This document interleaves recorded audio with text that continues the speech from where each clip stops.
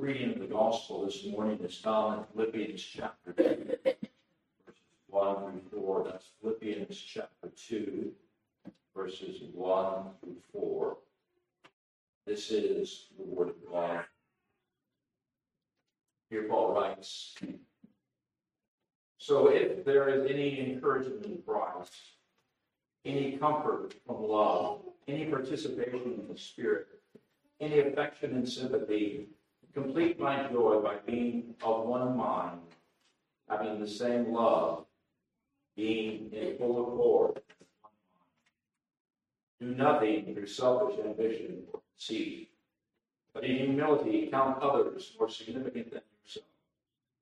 Let each of you look not only to his own interests, but also to the interests of others." The best way for us to promote unity, to promote encouragement, comfort, sharing, love within the church, is by promoting and pursuing genuine unity of the Spirit. When we make genuine unity of the Spirit our priority, we begin to experience the kind of relationships and spiritual growth that Christ victoriously purchased for his church. However, to see such unity among us, we must also be willing to put away our own ambitions and conceits and pursue instead the glory of God and the greater good of Christ.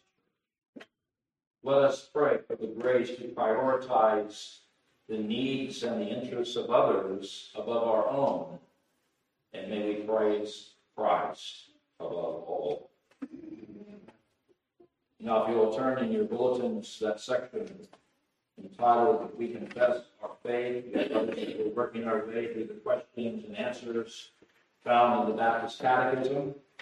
And I will read aloud the Catechism questions, and then we, as a congregation, will read aloud the answers. So I'm reading from the bulletin this morning. Question 33. How does the Holy Spirit apply to us the redemption purchased by Christ? Answer. The Spirit applies to us the redemption purchased by Christ by working faith in us and thereby uniting us to Christ in our effectual calling. Question 34. What is the effectual calling? Answer.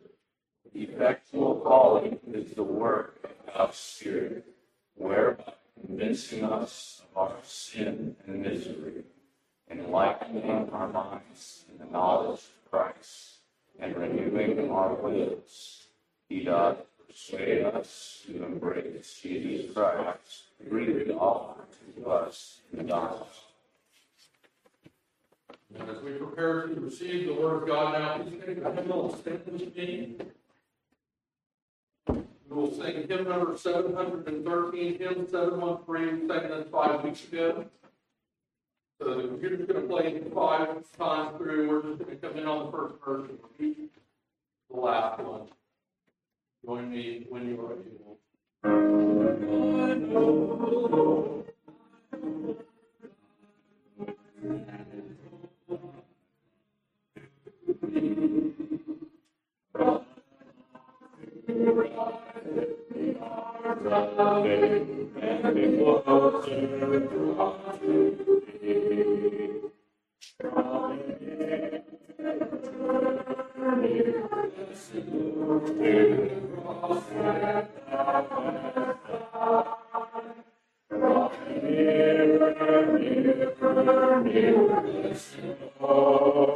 To thy breath, living life.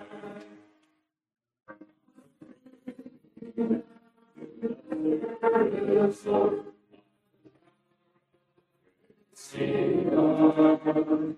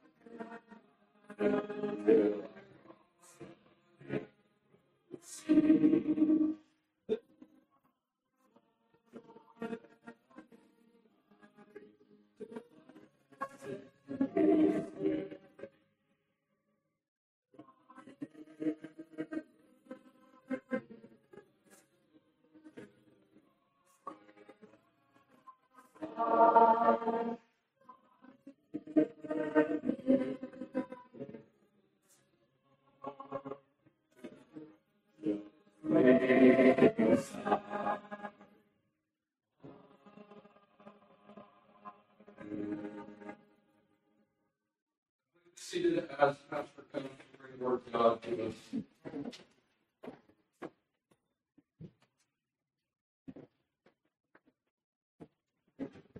We come now to the preaching of God's word, and I invite you to open your Bibles this morning. The book of 1 Peter and the 4th chapter. The book of 1 Peter and the 4th chapter. I'll be reading and then preaching this morning on verses 7 through 9. 1 Peter chapter 4, verses 7 through 9. And I encourage you to read along silently as I read aloud these verses. We're beginning in 1 Peter chapter 4, and verse 7, Peter writes, "The end of all things is at hand. Therefore, be self-controlled and sober-minded for the sake of your prayers. Above all, keep loving one another earnestly, since love covers a multitude of sins. Show hospitality to one another without grumbling." Let's pray. Our God and Father, we thank you for your kind providence in bringing us here today to hear your word proclaimed and explained. We would ask now for the work of the Holy Spirit, that you would be our guide, that you would grant us an understanding of this text, help us to apply it to our own lives and circumstances in such a way that our own thinking is transformed, our conduct is renewed. We desire with all of our heart to serve and to adore the Lord Jesus Christ. So bless us now through the work of your Spirit, for we ask these things in Jesus' blessed name. Amen.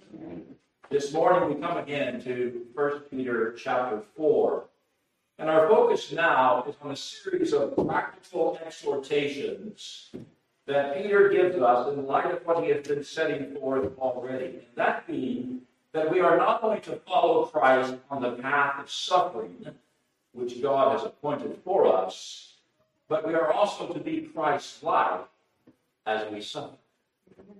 Not only follow him, but be Christ-like as we suffer.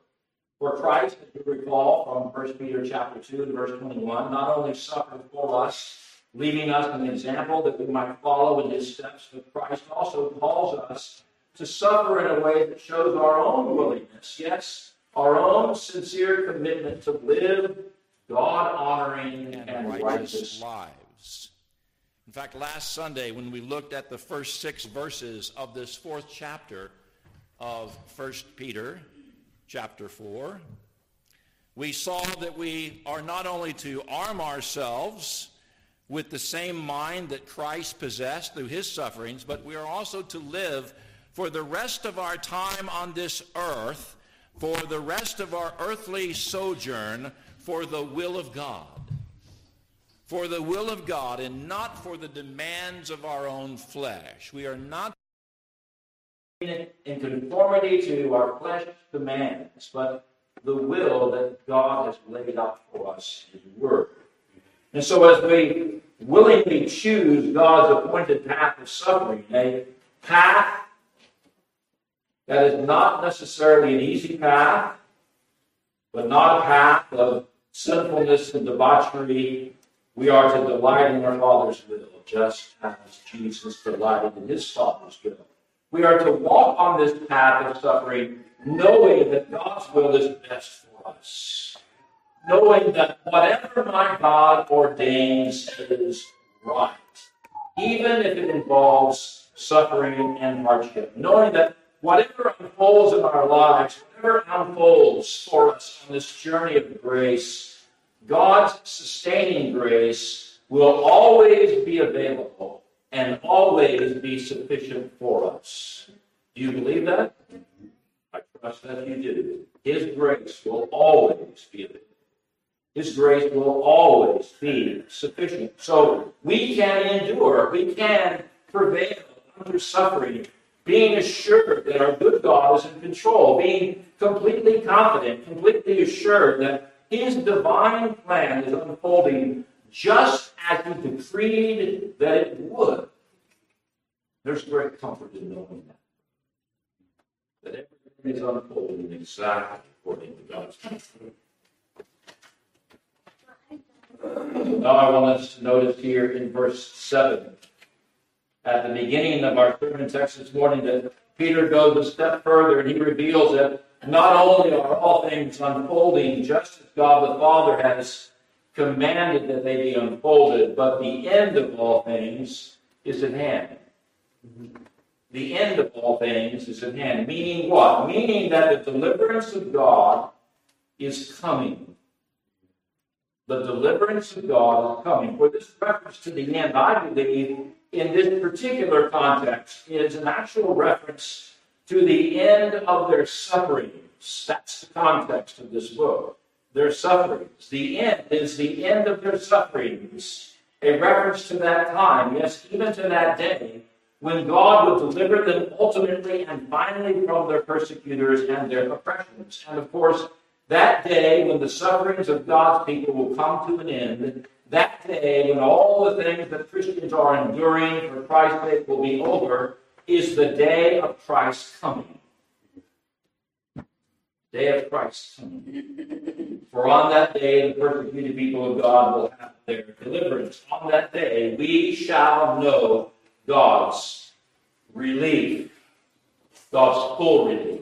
In fact, over in 1 Thessalonians chapter 1, verses 5 through 10, you don't have to turn there, I'm going to read it in just a moment here.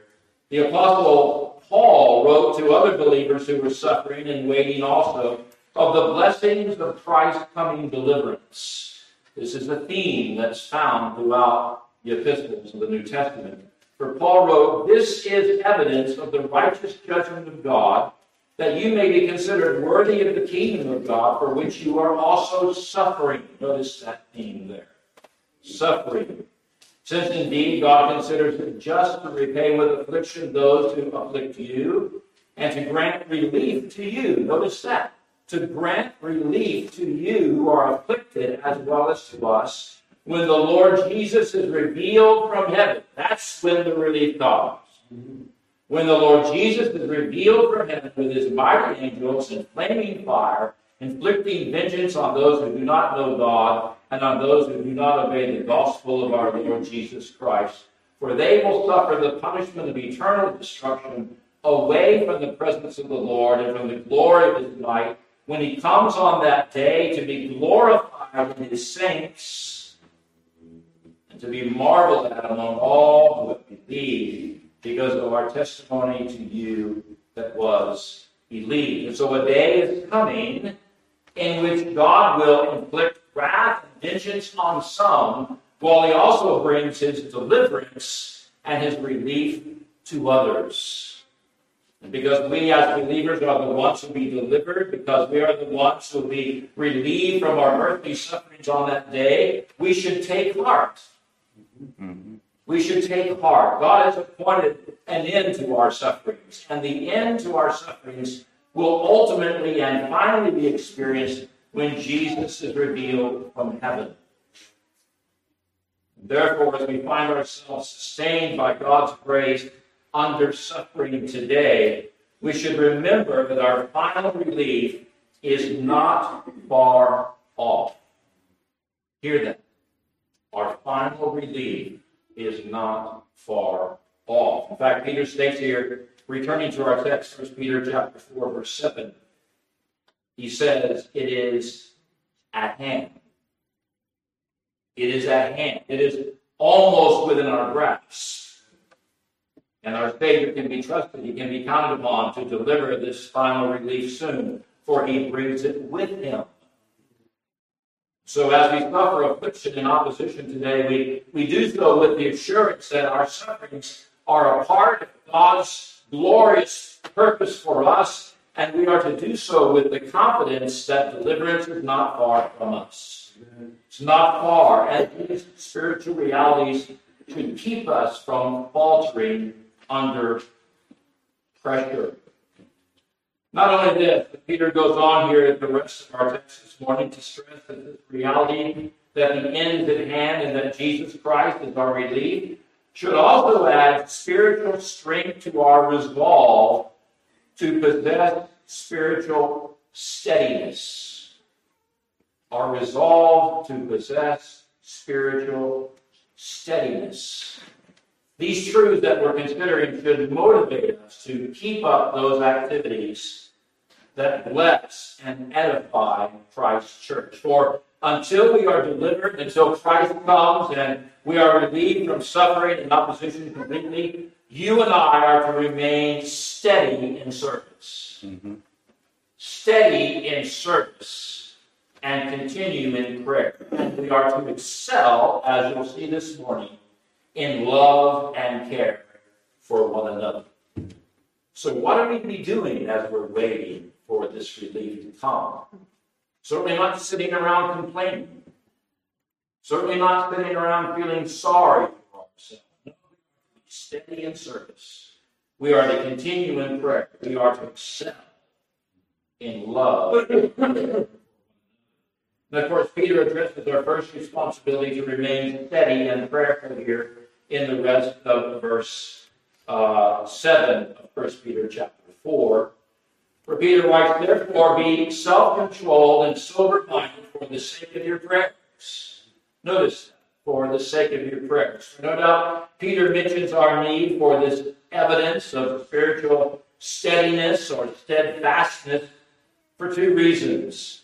First, Peter appeals here in verse 7 of 1 Peter chapter 4 for self-control. Notice that.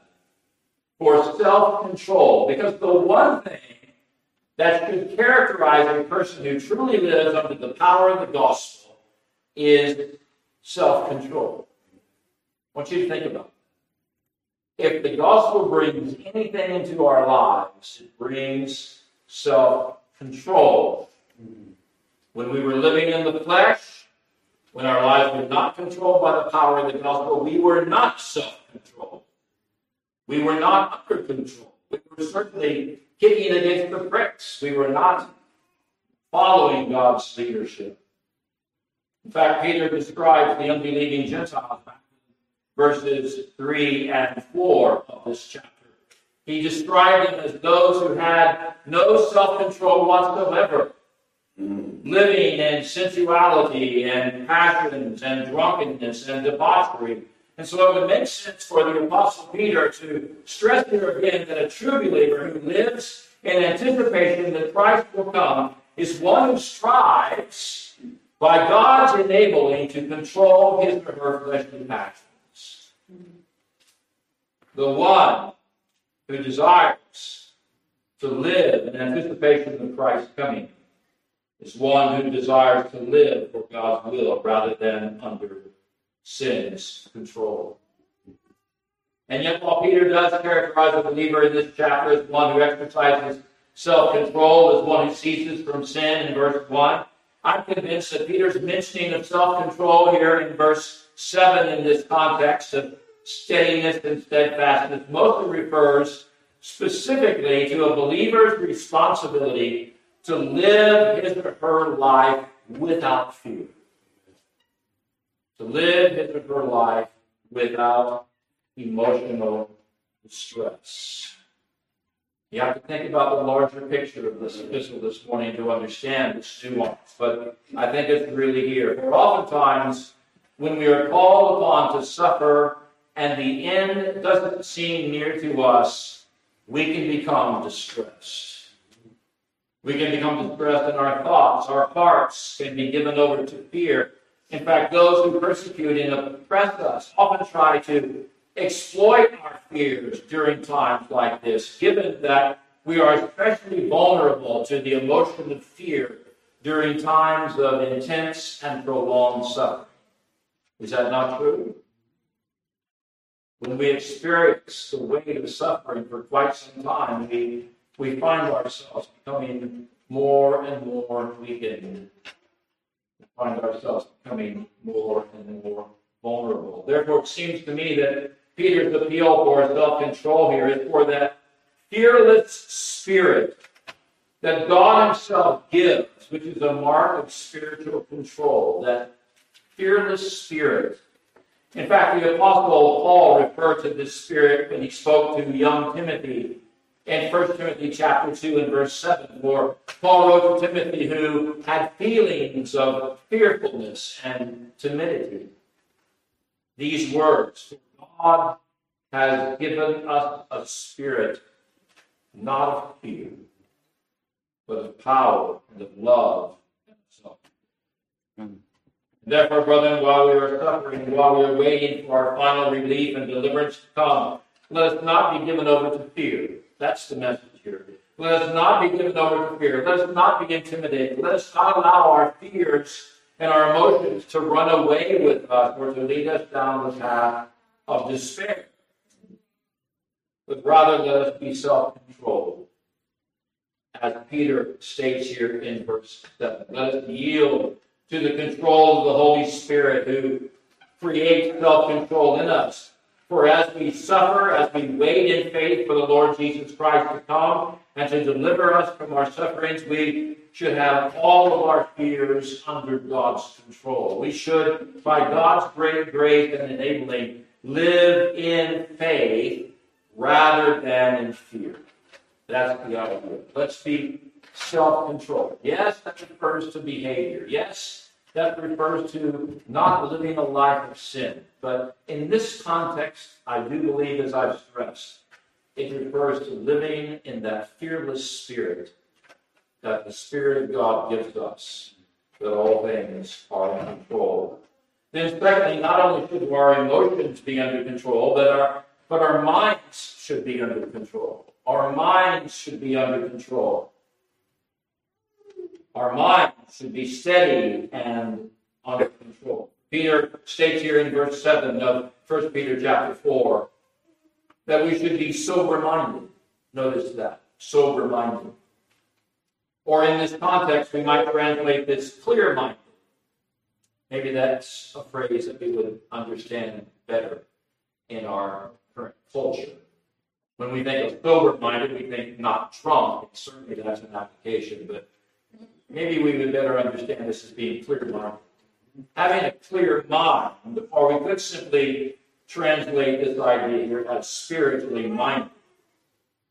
For what Peter is saying here is that just as our emotions need to be under the control of the Spirit when we're suffering, so do our minds, so do our thoughts need to flow from that self-control. Because if we're not careful, if we do not endeavor by God's grace to control our thoughts and control our mindsets, we can be just as unstable in that area as we can be in our emotions. Maybe you've experienced that before because of fear. You've had an unstable mind. You've had thoughts that were not under control. You had a mindset that was not healthy. Peter's saying, put that aside. Peter's urging us here to be sober-minded, to have a mindset that's not subject to distractions or discouragements or doubts, but a mindset that is focused clearly on the right things, that is properly discerning what you are experiencing in the light of God's divine providence and in the light of God's great and precious promises. There's great comfort and strength that comes with having a clear mind. Being able to look at your current circumstances and put them into context in terms of God's sovereignty and God's plan for your life. When our minds are clouded with uncertainty, when our minds are distracted by doubts, when our minds are under assault from unbelief, we experience great difficulty in being steady and steadfast. And yet not only are fear and less than sober-mindedness a hindrance to controlling our emotions and our thoughts, but they also interfere with our ability to pray. Notice the link here. Our ability to pray effectively is influenced by our soberness of mind and our self-control. For James tells us in his epistle, James chapter 1, verses 6 and 8, we should ask in faith with no doubting. Think about how doubting here is affecting our prayers. For the one who doubts is like a wave of the sea that is driven and tossed by the wind. For such a person must not suppose that he will receive anything from the Lord. He is a double-minded man, unstable in all of his ways. Therefore, brethren, if we would stand together steadily and steadfastly, as Peter is urging us to do here in our text, verse 7, we must have this self-control of mind and prayer in the way that we handle suffering and self-control and the way that we pray without doubting. Is it actually possible to live a self-controlled and sober-minded way in the midst of suffering? Is it really possible? It is. And again, Christ shows us the way. For through Christ and His strength, you and I can endure suffering. We can endure abuse and opposition as Christ did, without being controlled by fear, without being tossed to and fro. And we can wait patiently for our deliverance, for our final relief with a controlled mindset and a prayer life that is sober. A prayer life that is clear and properly focused on the things of God. Yes, we can do this. And Peter exhorts us to do this in our text. That is to remain alert and steadfast in our hearts and minds, to live above the fear, to live above the mental uncertainty that suffering sometimes produces within us if our emotions and thoughts are not controlled by the Holy Spirit. Oh, let us, dear brothers and sisters in Christ, for the sake of God's honor, for the sake of our own well-being, for the sake of our sanity, for the sake of our answered prayers, which we desire to see, be self-controlled and sober-minded. For this is what God wants us to be and what God has called us to be as we wait faithfully for our Savior, the Lord Jesus Christ, who shall be revealed and who shall be with us. Then, beloved, in addition to urging us to steadiness and steadfastness in mind and prayer, Peter also urges us to keep up those responsibilities that we have towards one another. For just because we're suffering does not mean that we no longer have responsibilities towards one another. We have serious responsibilities toward one another. And the first responsibility is to persevere, to remain steady in our love for one another. In our love for one another. Notice what Peter says here in verse 8 of 1 Peter chapter 4. It says, above all, keep loving one another earnestly, since love covers a multitude of sins. And needless to say, these opening words here, notice the words above all, give this command and this responsibility that we have to love one another as God's people a sense of great importance.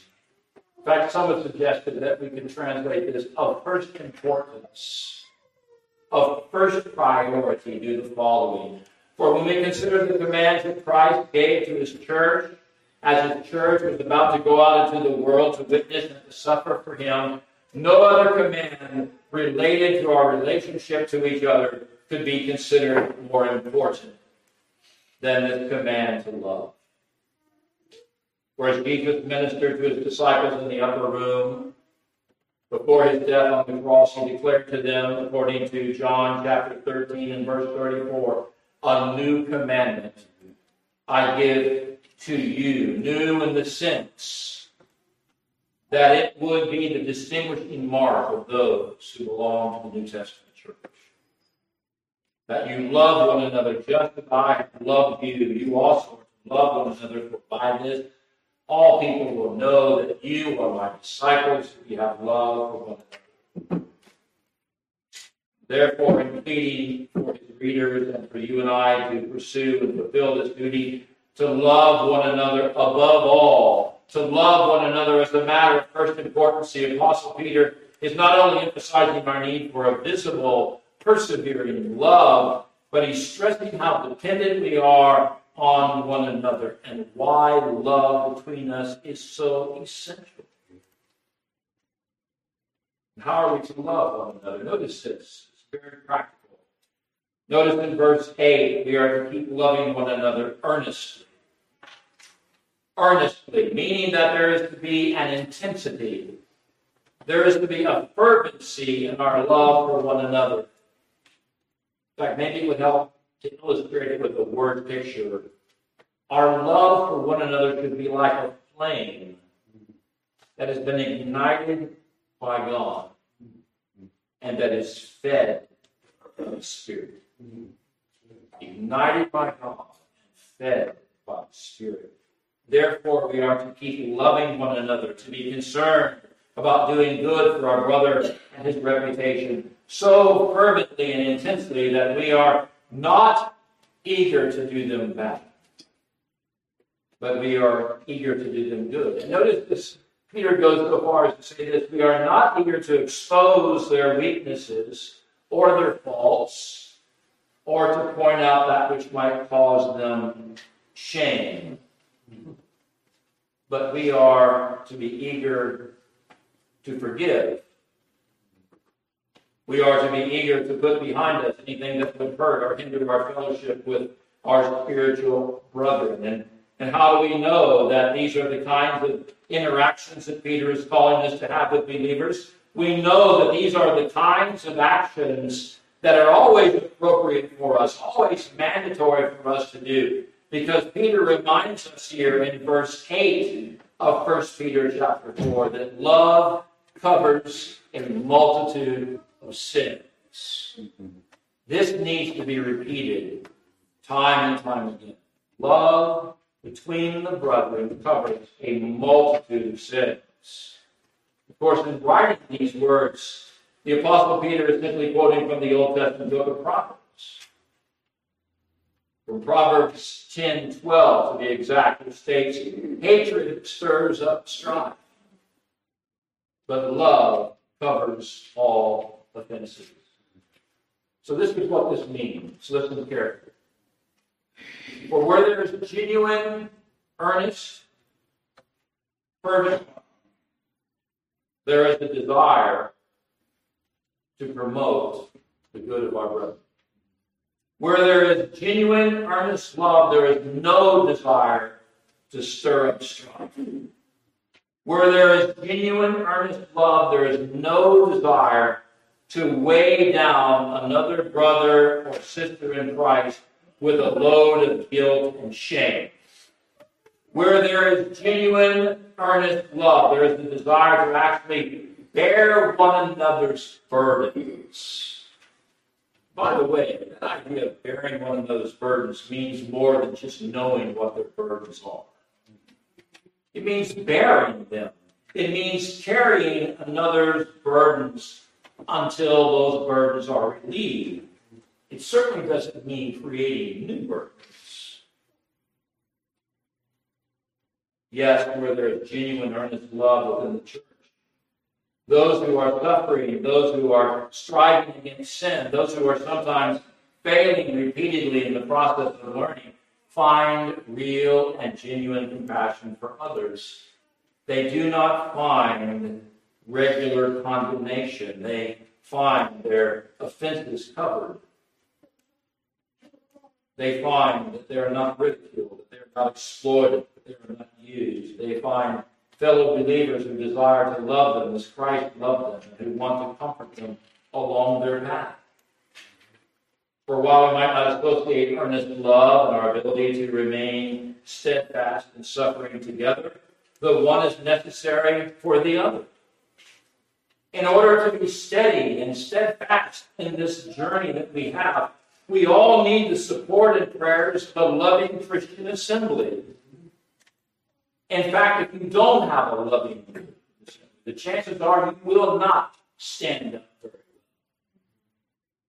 Truth of the matter is, you won't be very steady and steadfast in the face of opposition and persecution. Therefore, Peter is wise to exhort us here in verse 8 of 1 Peter 4 to keep loving one another above all. To keep expressing as our main duty towards one another a love that is sincere and earnest and encouraging. Let me just say this. This is not in my notes. I want you to know that one thing that sustains me here as your pastor, through the difficulties that we've all experienced and through the unique difficulties that I've experienced in my own life as a pastor, is the fact that I know that I'm loved. That's right. That you love me, and that you pray for me. And that sustains me.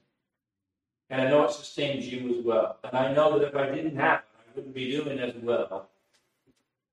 We all wish we were doing better. But I wouldn't be doing it as well without your love. Then not only are we to keep loving one another, but we are also to keep caring for one another. To keep caring for one another without feeling put out, without feeling imposed upon to do so. Or notice what Peter says lastly here in verse 9 of our text. Show hospitality to one another. Hospitality is an expression of care, concern. Without room. Without room. Of course, this command to show hospitality should not surprise us. Think about the setting and the circumstances that many of Peter's readers would have found themselves placed in. They are a dispersed people that Peter is writing to, right?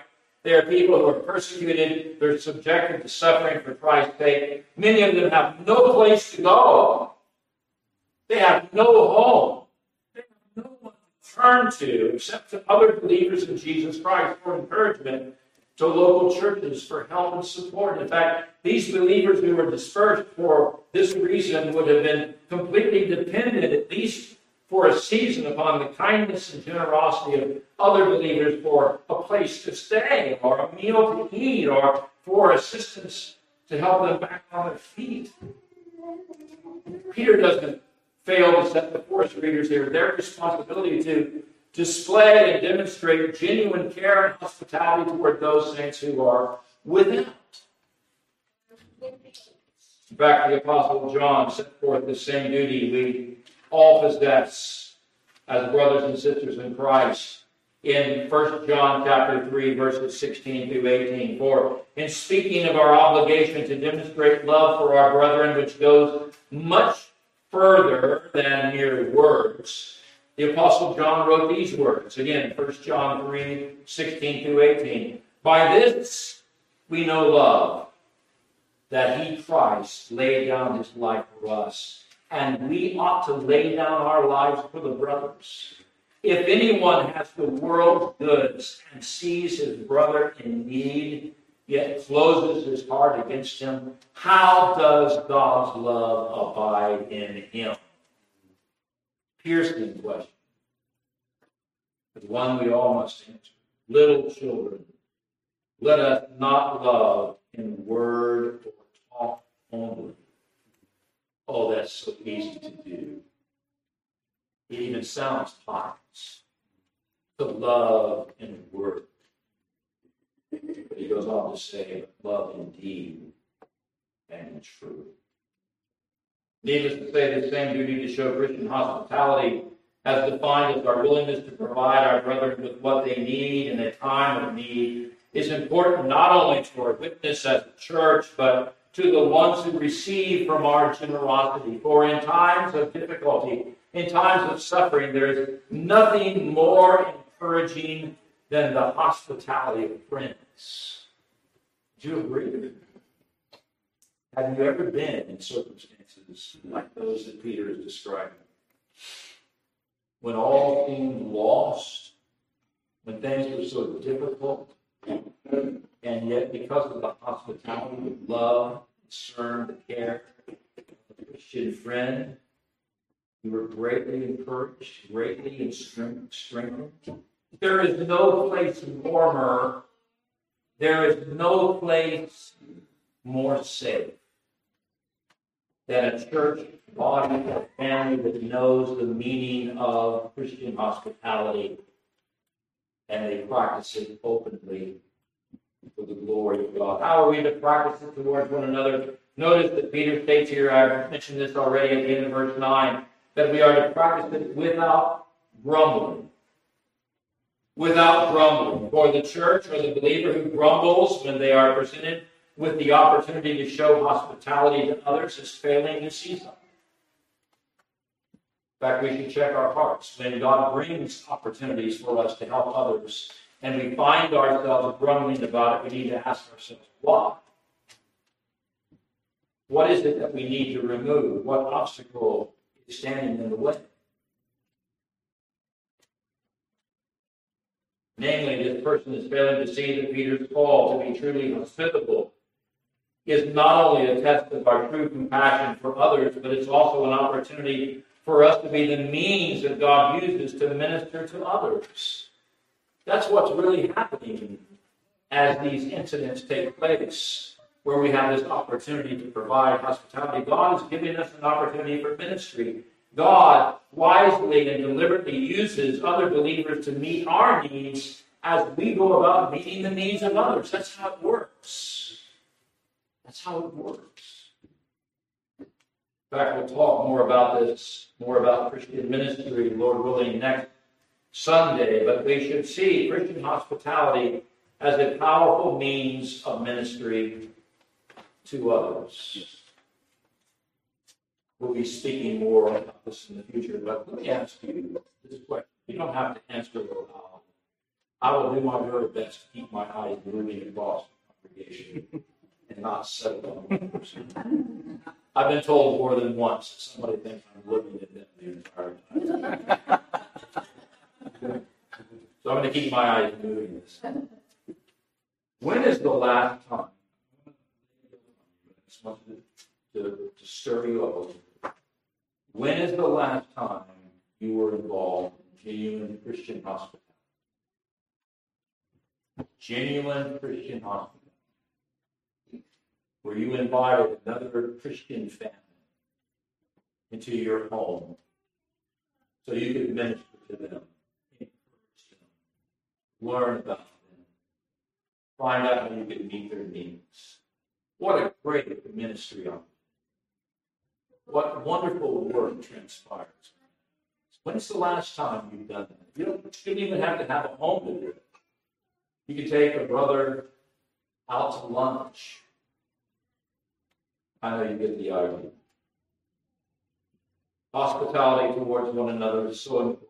And doing it without grumbling is so very critical. Doing it without any consideration for the cost, without any consideration for the sacrifice that's involved. Doing it without holding anything back. Well, brethren, maybe be a church where believers can come.